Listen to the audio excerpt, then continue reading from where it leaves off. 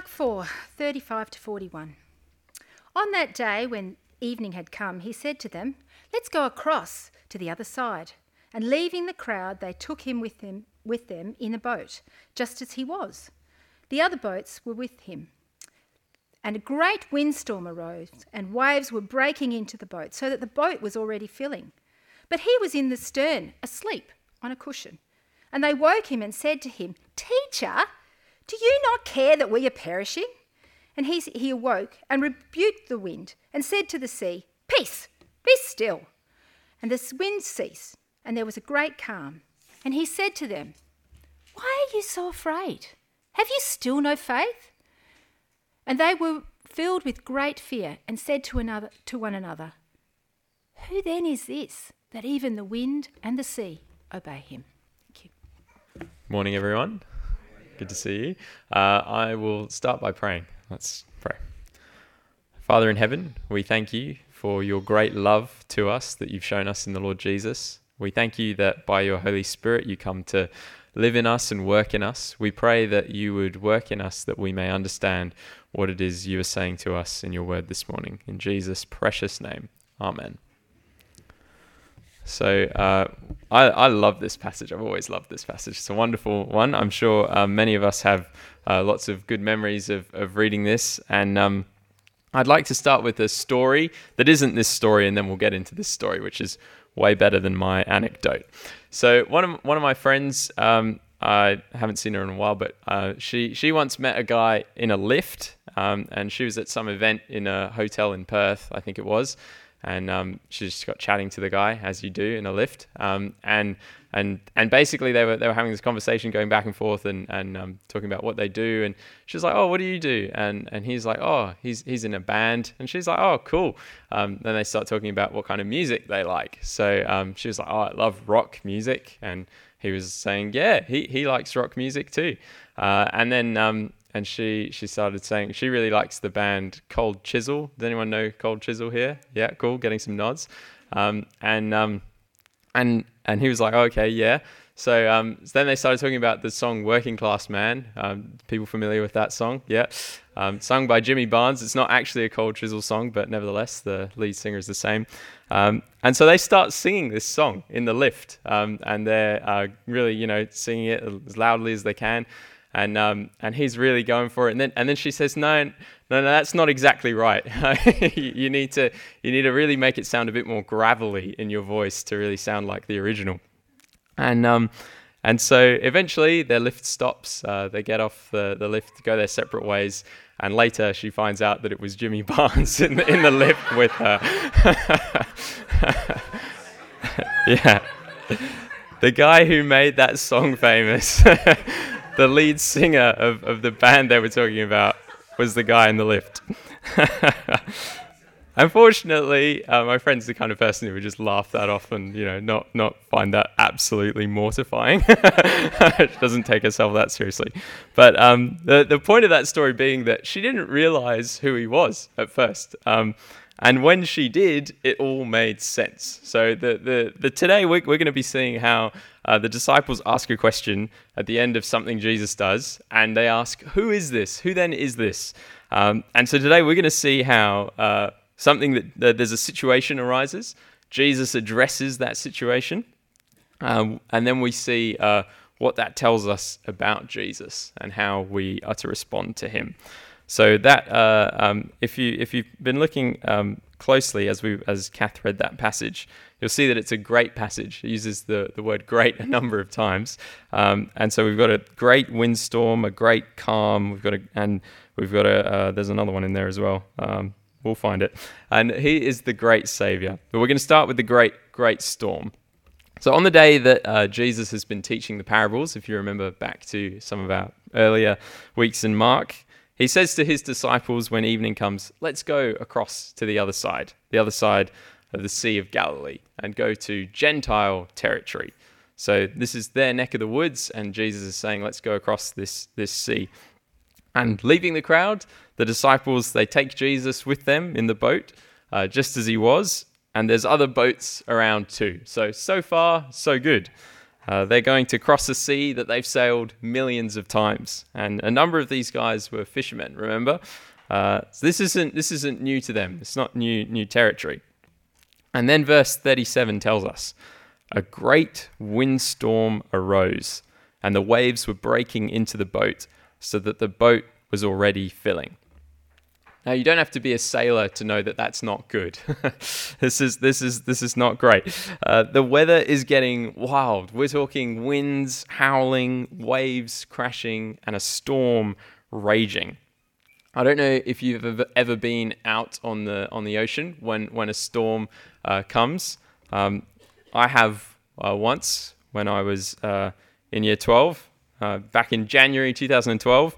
And I was out on the Lewin sailing ship, which is a tall ship that does sailing, particularly on the west coast of WA. And this was a pretty intense experience.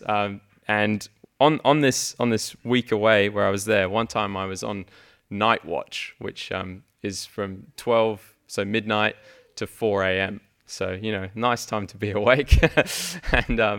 And it was pretty nuts outside.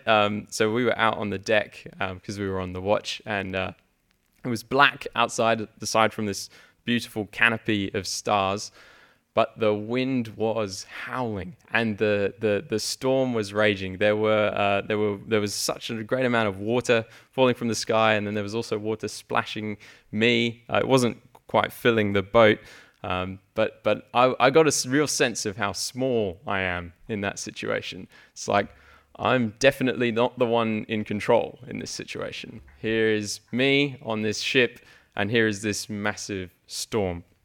We were actually going 14 knots, which if you know anything about sailing, for a ship that size is pretty quick.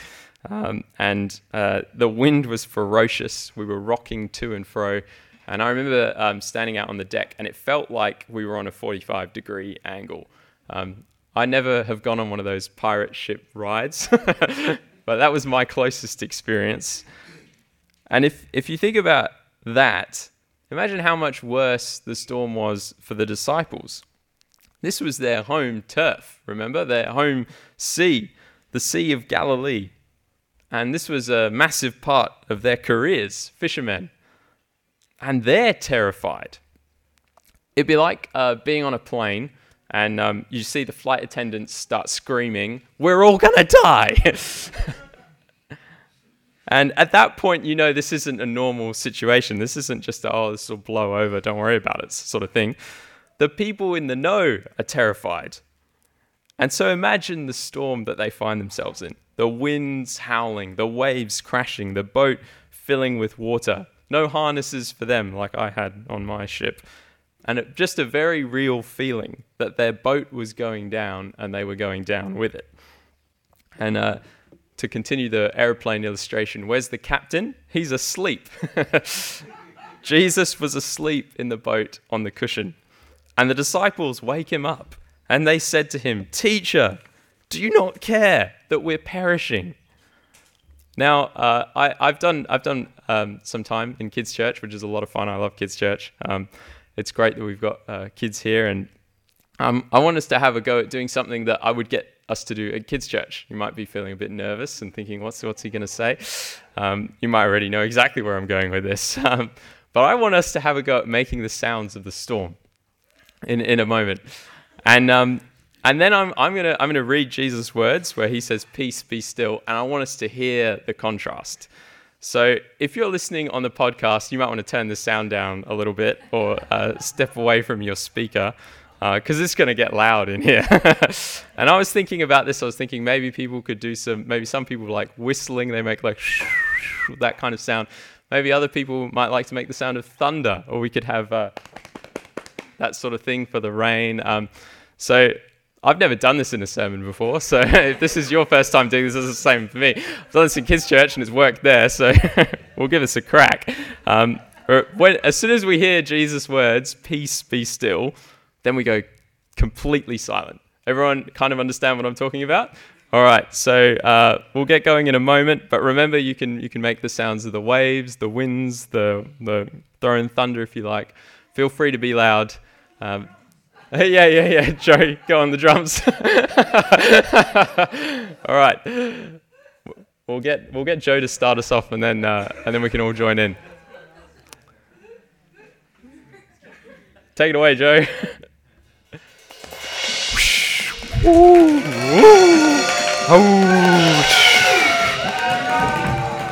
Peace, be still. And the wind ceased, and there was a great calm. The great windstorm that Mark told us about in verse 37 has just been replaced by Jesus with a great calm.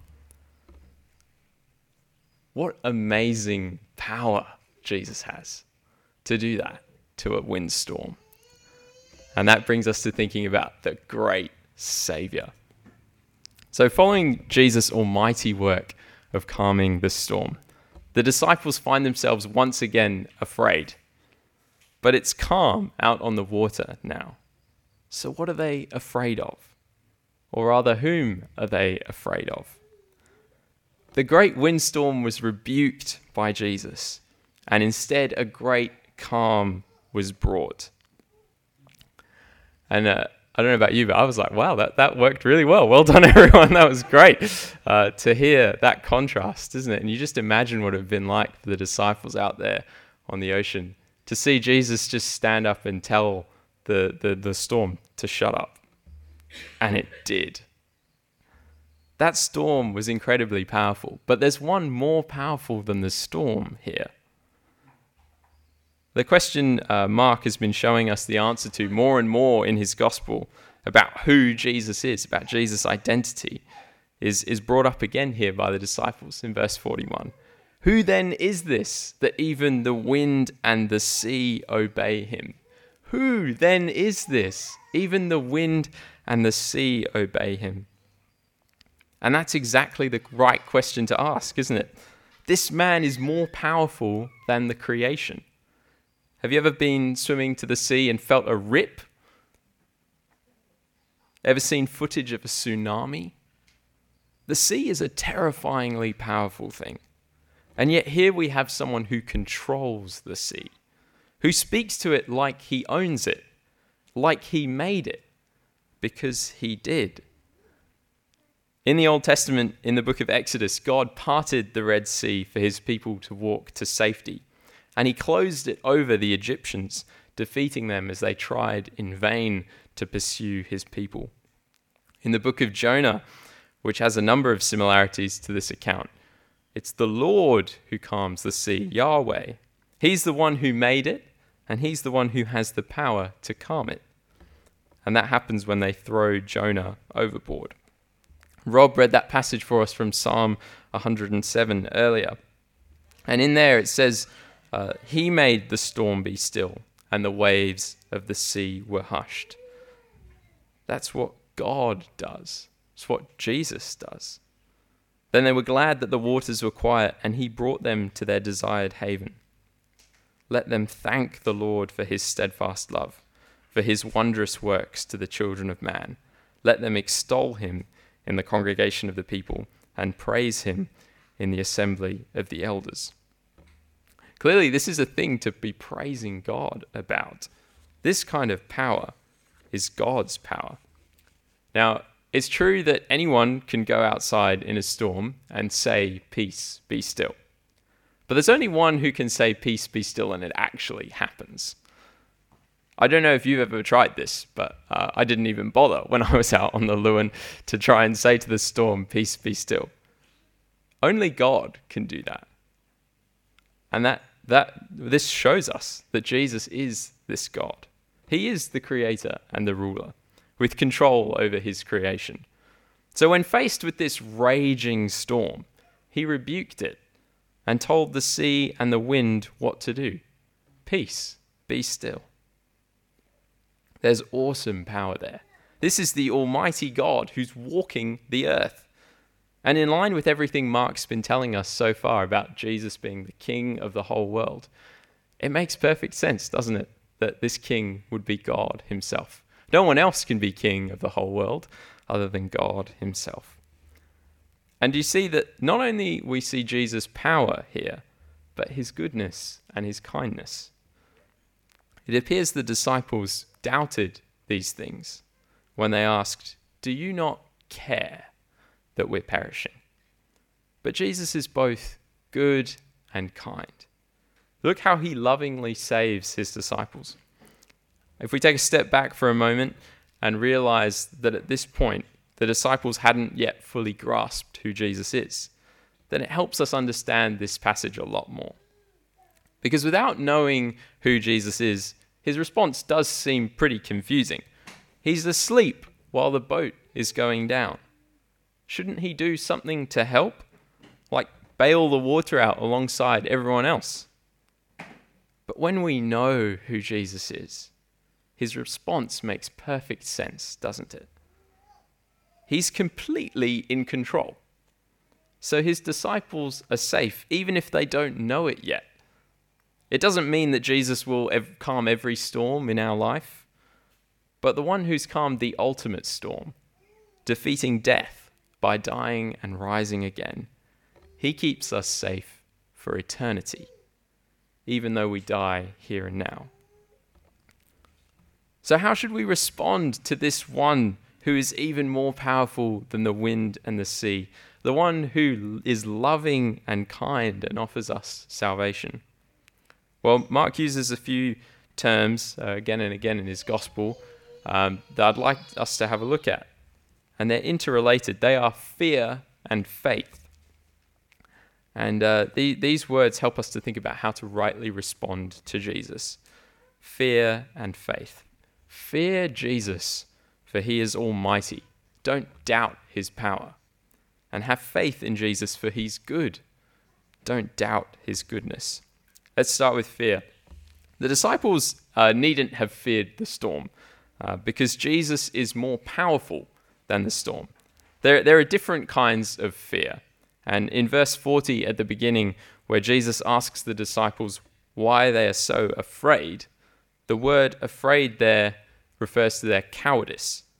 When faced with the storm, they're cowardly in their response. And that shows a lack of trust in God, and specifically a lack of trust in Jesus.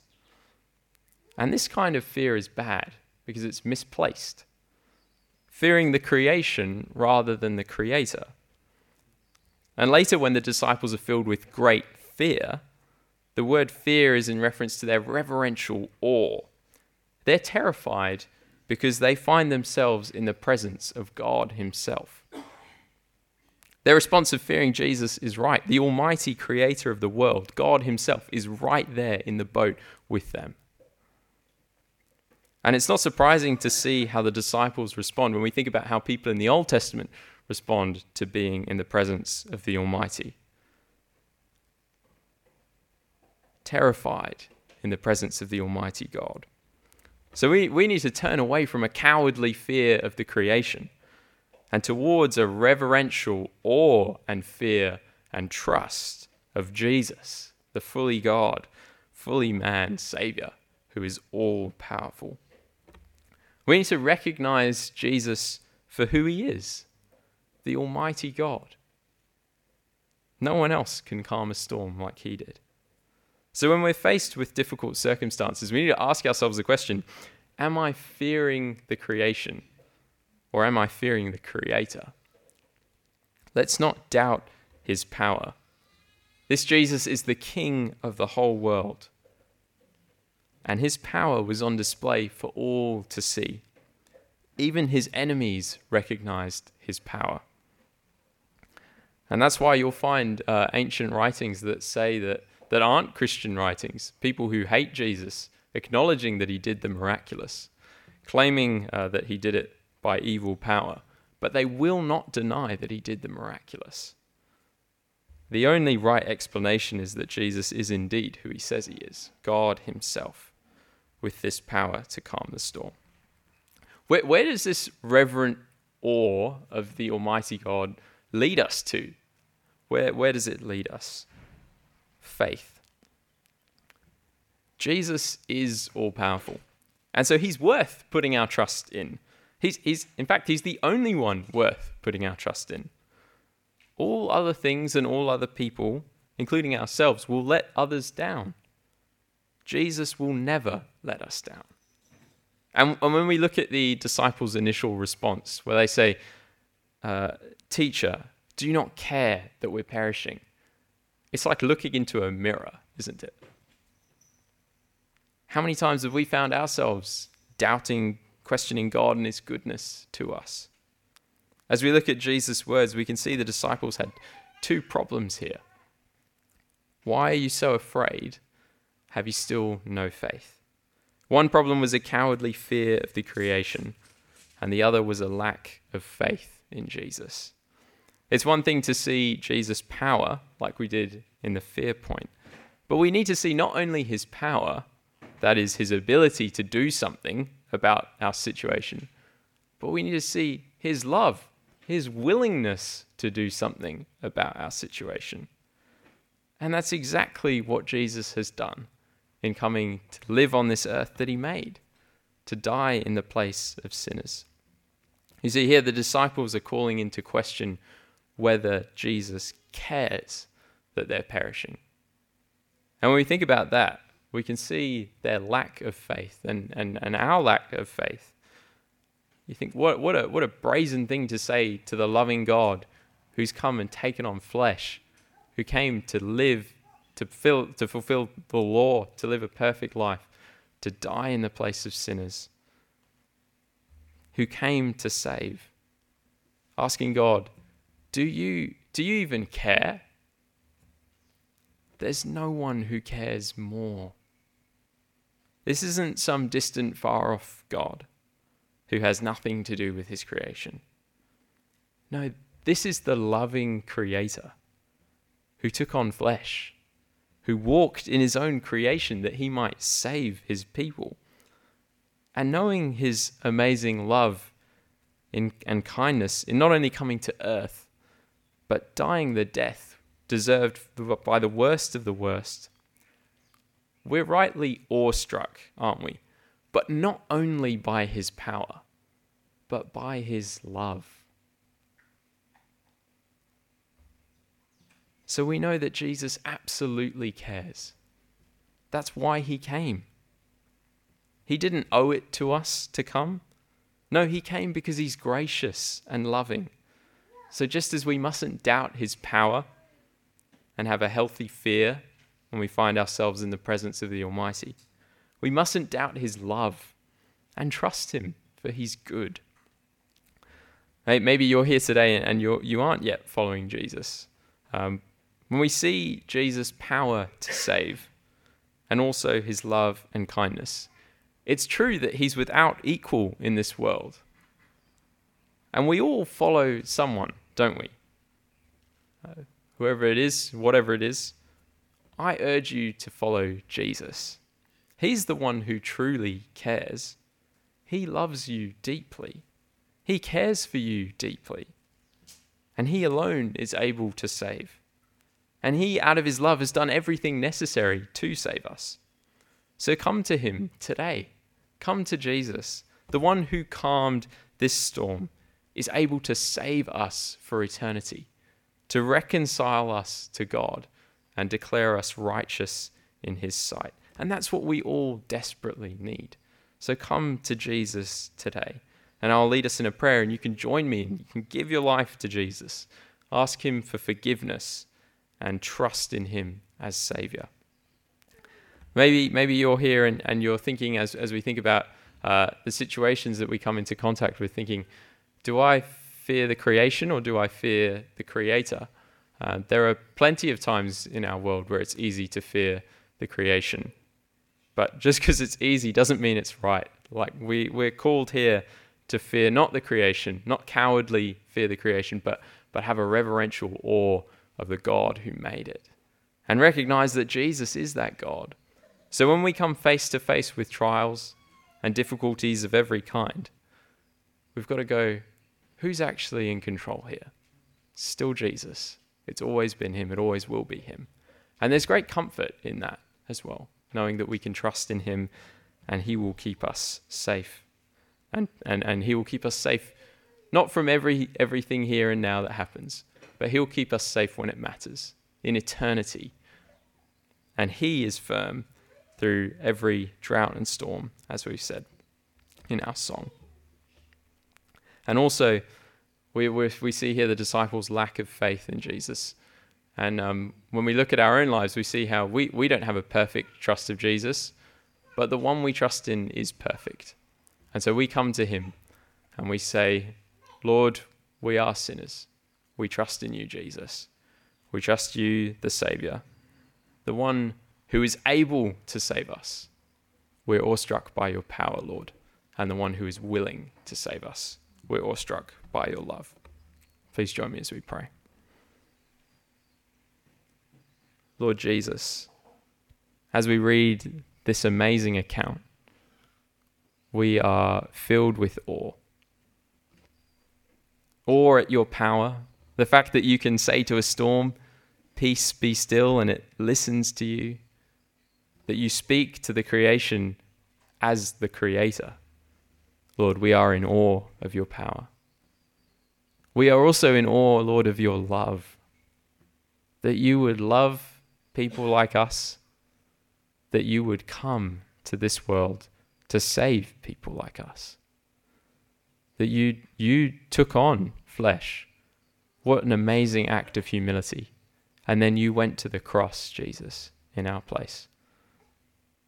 And so we are just filled with awe and gratitude. So, Lord, we confess that we are sinners. We aren't worthy, but we trust you, Jesus. And we ask that you would forgive us for our sins and cleanse us from all unrighteousness. And we pray this in Jesus' precious name. Amen.